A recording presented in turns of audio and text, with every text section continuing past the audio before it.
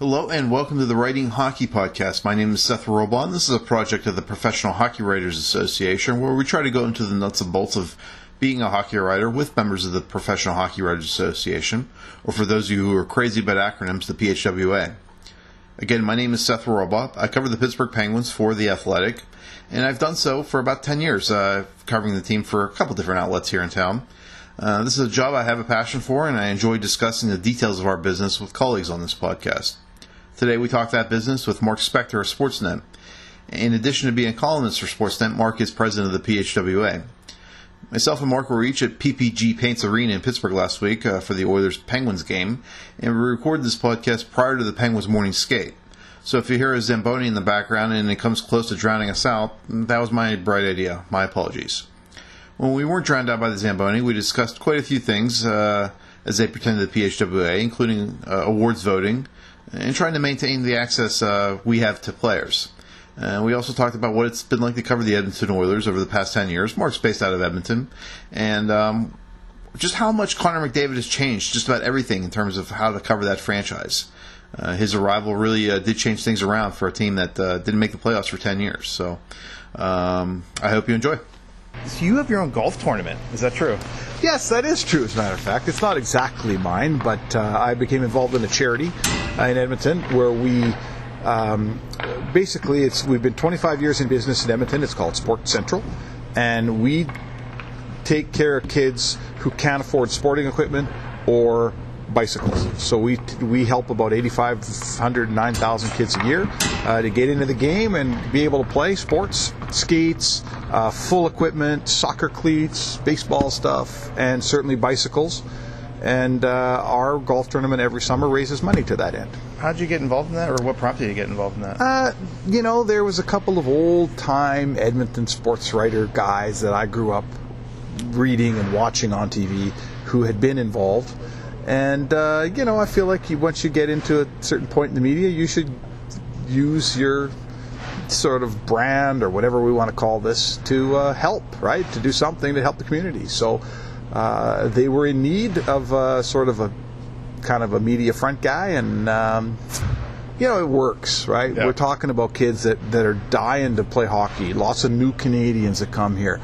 People that are, and their parents, they're working two jobs, and then you know how it works when you're an immigrant new to a country. And hockey's not cheap. And if you want to integrate your children in Canada, they sure would like to be able to go out to the community rink, the outdoor rink, and skate. And certainly in the summer, you'd like them to have a bicycle. So that's why we're doing it. Jack Murphy had a stadium named after him, but a golf tournament's pretty good.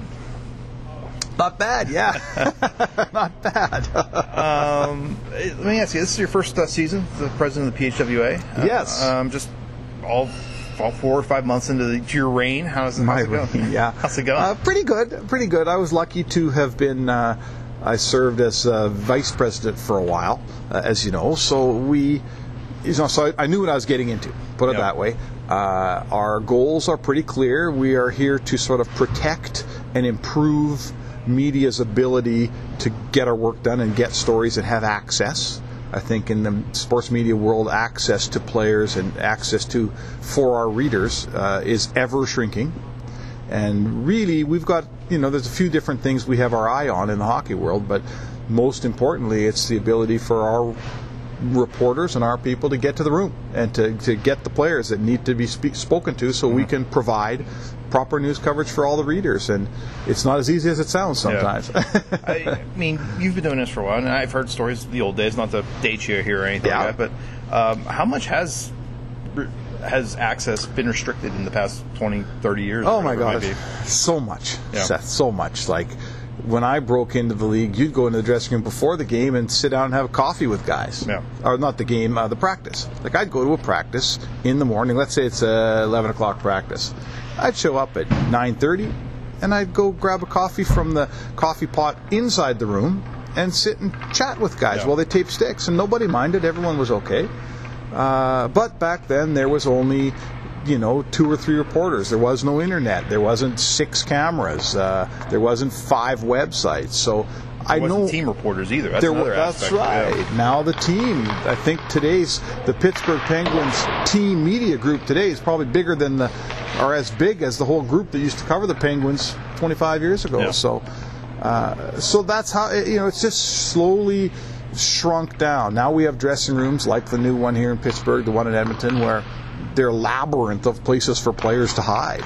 We walk into dressing rooms now. There's no players in them after the game quite often, right? And then the PR staff brings them out one at a time. In the old days, there was nowhere for them to go. There was Wayne Gretzky, Mario Lemieux would sit in his stall and have a cold beer after a game. Yeah. And we talked to him while he had that cold beer. Like, those days are so gone now. And it wasn't so much you were trying to be his buddy or a friend or whatever. No, You're just trying to have a fairly informal relationship with someone you're supposed to cover in a professional manner. Well, and with the relationship comes a little bit of trust, and with trust comes more exposure. We got to know Wayne Gretzky, right, very well, and when the interview ended, we put our notepads down and we'd just talk hockey. And you learn when you talk hockey with a guy like Jagger or Lemieux or Crosby. Everyone gets smarter. And I have access to things around the league that Sid Crosby might say, hey, what's going on in Calgary? Yeah. Hey, what'd you hear about that thing in LA? It's just a hockey conversation between two guys that today, as you know, there's a PR person hanging over every interview. When it ends, the player leaves. Yeah. The interaction, especially the casual interaction, has really been depleted. I'll say this for Sidney Crosby specifically. You mentioned him. A lot of players would hide behind that barrier with a PR person or just a different room he could duck into physically. Right. Sid will stick around and chat. BS with you a little bit and talk with you about not just hockey, but life or whatever. Yeah. And I don't know how Connor McDavid is up in Edmonton. Kind of has a similar aura, I guess, if that's the right way of doing it. But Sidney Crosby, whether he just knows that's a good way to get media on his side or what have you, he'll sit there and talk to you as a human. Yeah, as a human, because he's a regular guy and he wants to talk hockey, and we get to know Sid. Like Sid and I now, after all these years, and I only come here once in a while, and he comes to Edmonton once a year. But, when I walk in, he looks up and goes, oh yeah, there's that guy from Edmonton. I know that guy, and we do. Yesterday I had a chance to sit with him and afterwards just kind of kibitz a little bit. Yeah. And McDavid's getting there. McDavid is a young guy, and he's got to get past the point as a young player that, thinking that every single thing he says might get him in trouble. Like now he's at the point where the cameras go away and he talks with the writers and he lets his guard down a little. And it's better copy. It's people get to know him out there. Mm-hmm. It's just good for everyone involved. Go back to the PHWA. By the way, if you're wondering, we're sitting here, the loge seating here at PPG Paints Arena, watching Matt Hunwick, who's injured right now, go through a workout here. So you hear some pucks and sticks in the background. That's what it is. So Matt Hunwick is a third party to our podcast here. Going back to the PHWA. I know you're just only a few months into this, but if there's one thing you would like to change or one direction you'd like to take it in, is there one thing you identify and say, I'd like to do this differently? Oh, that's a good question. I guess, there's a couple small things. How about numbered practice jerseys?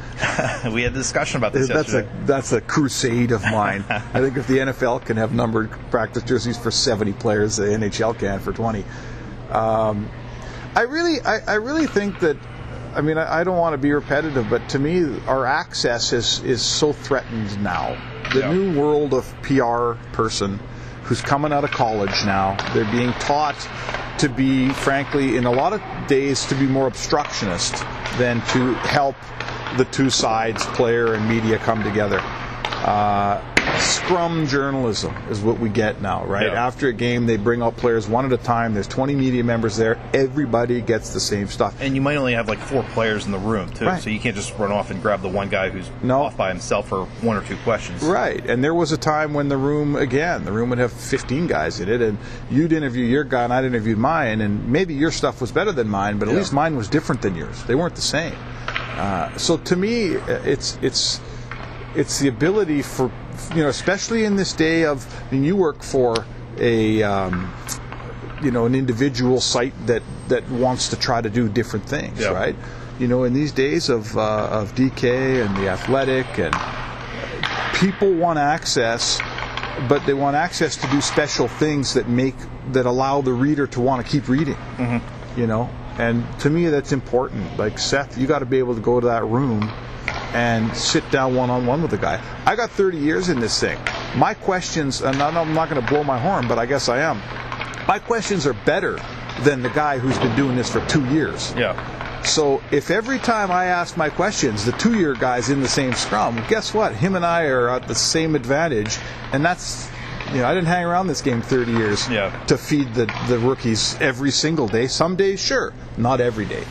One thing that annoys me about scrums, TV people, a lot of times, and I'm not trying to paint with a broad brush here, but they ask so many of the just dullest questions just for that easy soundbite, and more often than not, you as a print reporter, web reporter, whatever, you're asking probably more often than not the in-depth questions, and you're doing the work for, say, a cameraman getting that soundbite. And physically, too, cameras just take up so much space in a scrum. Well, and players act and they're different in front of a camera. Yeah. I think we all are. Oh, with the light and the light and the camera and that's just basic human interaction, I think. Absolutely. So when I can sit next, yesterday's scrum was a great example. Everybody's scrum sit. I happened to be I sat right next to him in someone's locker. I think it was Jake Gensel's locker.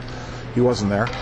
And then everybody left, and then I got 3 or 4 questions with Sid, just him and I talking like two guys, and those were the quotes I used in my story because they were better, because he lets his guard down. It's just him and a guy that I'm not saying he trusts me implicitly, but we've known each other long enough that he knows we can chat, and that has to get protected. We can't, the newspaper guy, the athletic guy, they can't have the same soundbite that the guy from CBS who comes here once a week is looking for. Yeah. Let me ask you, too, PHWA matter here, voting. A lot of debate about this, particularly in June. Should we make our ballots public? I say no, simply because... Why do you say no? We live in an age now where people can be harassed so easily. Where if I don't vote for Erik Karlsson, #1 defenseman, someone in Ottawa can look up my home address and post it online.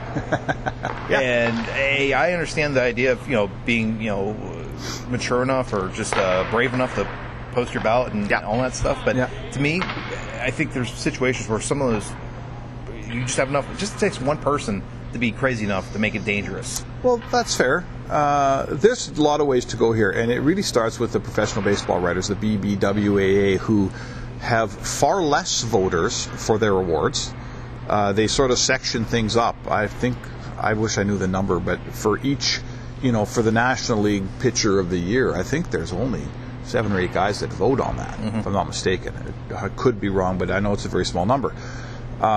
So the deal that they do is they record, and they are very transparent. They, on their website, post everybody's vote, 1 through 8. Same with their Hall of Fame voting. That's what baseball does, and that's what they've chosen to do.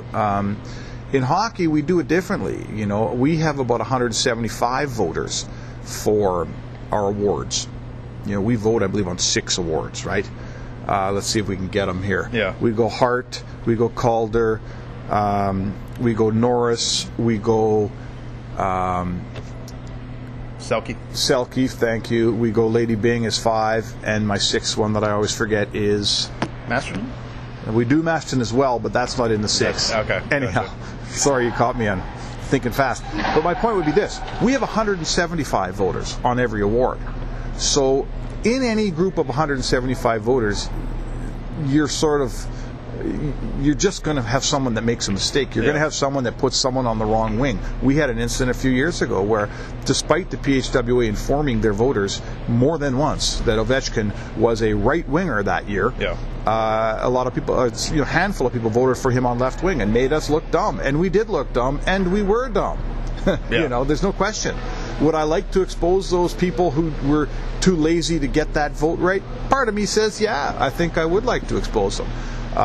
Many of them did not vote the next year, just so you know, but it's also people's right in 2017 to have a democratic vote that is not exposed to everybody's introspection. And you're right. The way the internet is right now, it's enough work for us to ask you, Seth, to do your homework, study it up, get the vote in on time, vote accurately, do all the work, and I've done it for years. It's a lot of work to do a proper ballot. It's quite another for me to say, do that proper ballot, and then go on Twitter and get murdered by a bunch of guys out there for no good reason. How much does it play into also a relationship you might have with a player. I mean, I know these guys say, "Oh, I just want to win for the team," but a lot of these guys want to win individual awards too. And if your vote's public, and let's say you don't vote for Connor McDavid, does that jeopardize your relationship with McDavid, his people, or even the Oilers? It's interesting. There's two sides to this. Some people say we shouldn't even be voting at all, right? Because, and I get the argument. You know, the vote that the PHWA does on, really as a service to the National Hockey League, because we don't get anything out of this. It makes a difference between Sid Crosby getting the Hart bonus or Connor McDavid getting the Hart bonus, right? Yeah. So, we definitely, we directly affect the income of an NHL player. Yeah. So I can see how people look at that and go, gee, that's not right. But again, I think we couch that by having enough voters, 175 voters, that no one person's vote is going to sway that thing, right? I personally am strong enough in my convictions that if I didn't, I'm fine to vote against someone that I cover all the time. Absolutely fine. If Connor McDavid wants to come to me and find out why I didn't vote for him for Hart, he can. Yeah. He never would, nor would Sid. If they want to, I'm here. They know where to find me. So that doesn't bother me. If you only had 5 or 6 guys vote for each award, I think that might be a little bit of a bigger stigma. Moving on to actual covering hockey here. Covered the Oilers for however many years. How much did Connor McDavid's addition or presence change the way things are covered there? Oh, everything. This was a terrible team and a bad organization for a long time. It missed the playoffs for an NHL record 10 years in a row. Yeah. The glory years are so far in the rearview mirror, it's not even funny. So they had a couple first overalls, right? Taylor Hall, Ryan Nugent-Hopkins, Neil Yakupov. None of those guys turned your franchise around without proper management that added proper goaltending and a proper defensive team and a coach that had the right structure. And the Oilers failed on every account. So when Connor McDavid came along, it was also in concert with the new general manager, Peter Chiarelli, who knows what he's doing. Yeah. A new head coach, Todd McClellan, who very much knows what he's doing. And, the next best player in the National Hockey League. If McDavid ever passes Sid, some say he has, I'm not sure.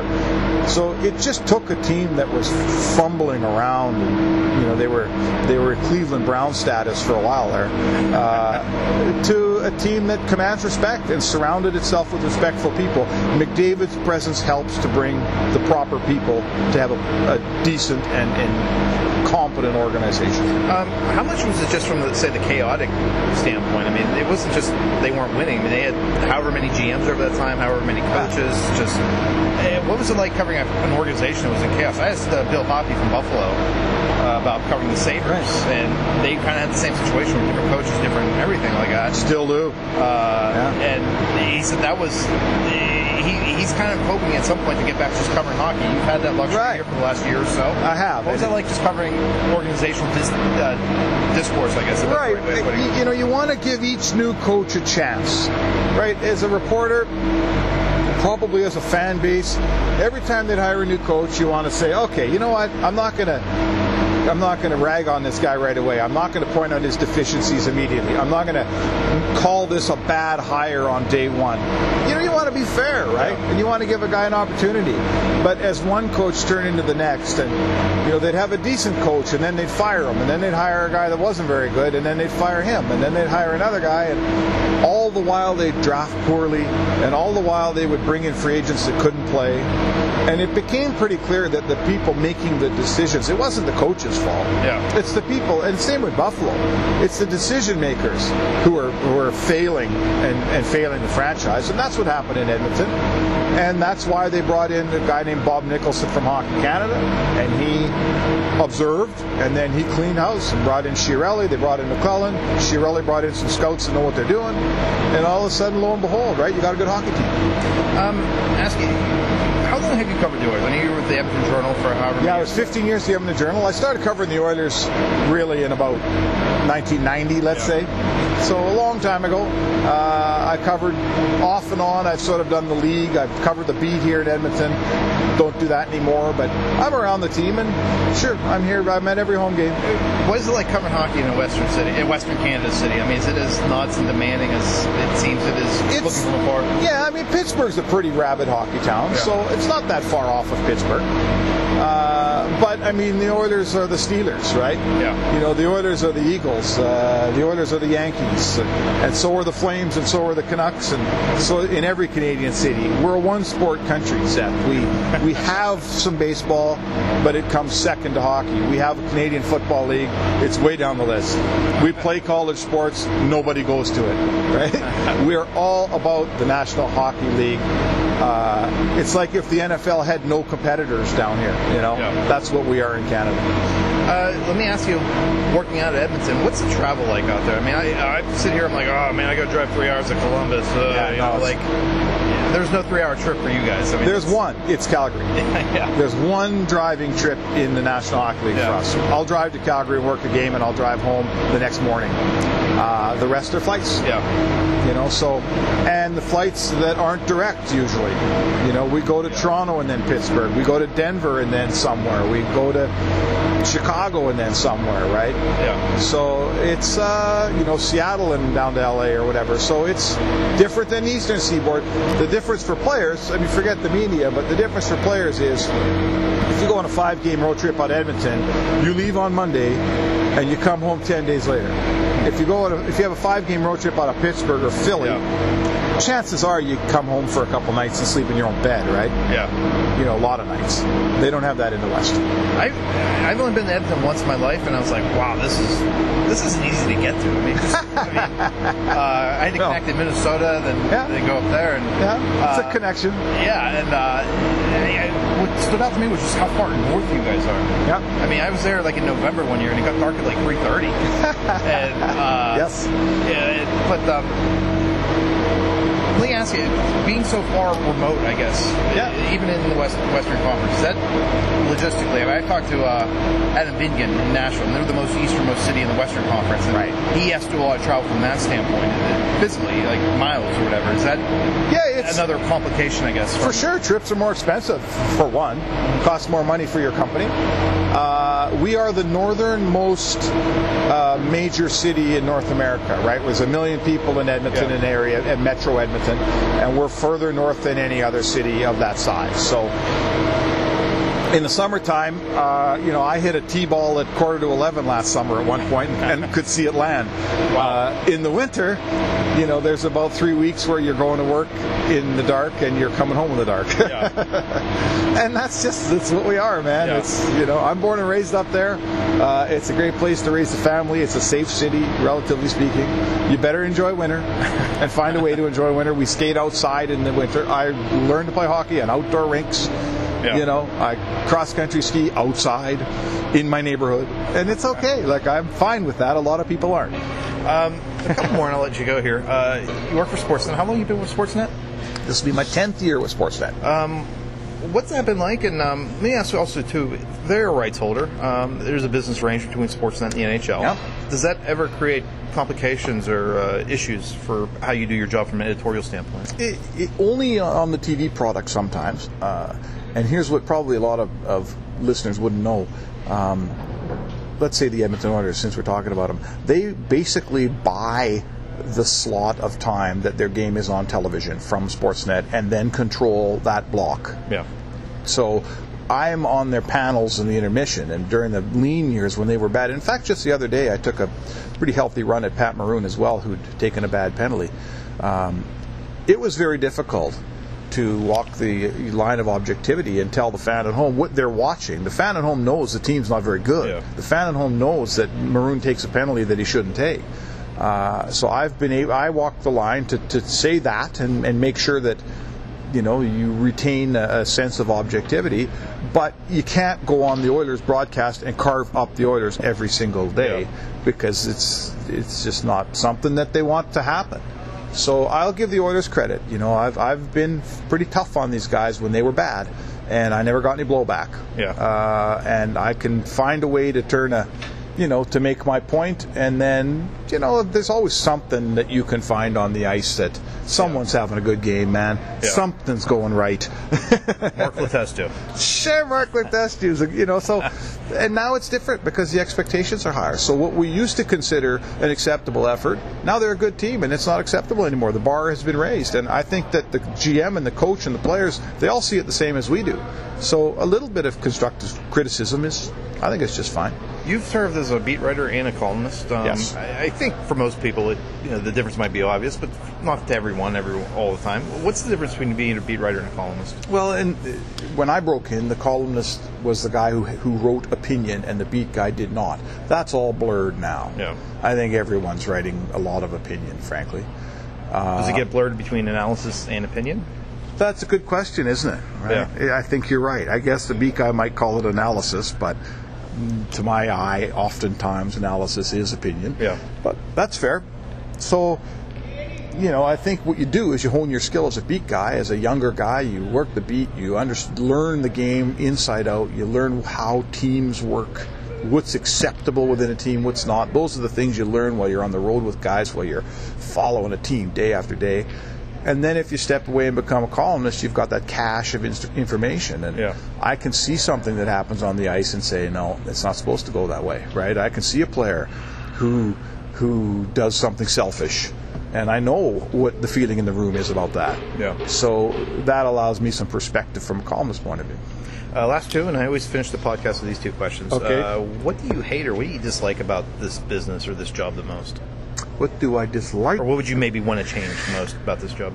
Well, I sound like a broken record. I think you talked about it when you said those web teams. Yeah. I think there's just I'm fine with lots of different people covering hockey. I think that's okay. Have a web team, let in anyone you want. That's okay. But as we've allowed more journalists to cover this sport, and every sport, frankly, we've also watched access get pulled back and back and back. Look at the NFL. Yeah. The NFL's crazy. NCAA, I talked to Dave Molinari the other day. He said, I'm going up to Penn State. I get to watch him practice for 15 minutes. Yeah. And I'll say that the few times I have covered college sports, they'll just pull out like 4 or 5 guys from a team of like 80 people. Right. And that's it. Right. And a coach. So there's more journalists and less players we get to talk to, which means everyone's getting the same stuff, which means we're all writing our version of the same thing on some days. Yeah. And I don't think the reader is served or the viewer. I don't think anyone is served by that. I would like to see us get back to a more open press situation, but I doubt it's going to go that direction. And lastly, what do you love? What do you enjoy about this job the most? It's still not a real job, right? I mean, here we are. My version of work is waking up in Pittsburgh, going to a game between McDavid and Crosby tonight that people are paying huge dollars to see. This would be the early marquee game in this city for sure. And in all of the NHL tonight, this is probably the one big fun game to watch. And you and I not only get in for free, we get to come to the practice, we talk to the participants, we eat a nice press meal, get paid to be here. Like, beat that with a stick, man. I've never had a real job in my life. I'm a 30-year sports writer. Guys pay dearly to come to these games, and they let us in for free. Like, how are you going to complain about that? Thank you to Mark. As I mentioned during the interview, I went to Edmonton for the one and only time in my life 2 years ago, and I did so mainly because I wanted to see the Penguins' final game at Northlands Coliseum. I kind of got a thing about seeing old arenas before they close. Anyway, I got to the building, and I went to the old dingy media workroom, and I met Mark there for the first time. We chatted a bit, and he showed me where to get the coffee, the good coffee, outside the Oilers' dressing room. It seems like kind of a simple gesture, but for whatever reason, it always kind of stuck with me. Anyway, I wanted to get Mark on here to discuss matters as they pertain to the PHWA, and I'm glad we did. He's been a pretty proactive leader for our group ever since he took over as the PHWA president this past summer, and I wanted to pick his brain on a few matters. Again, thank you to Mark for his time. His work can be found on Sportsnet's various platforms, and on Twitter he's available at Sportsnet Spec. That's SPORTSNETSPEC.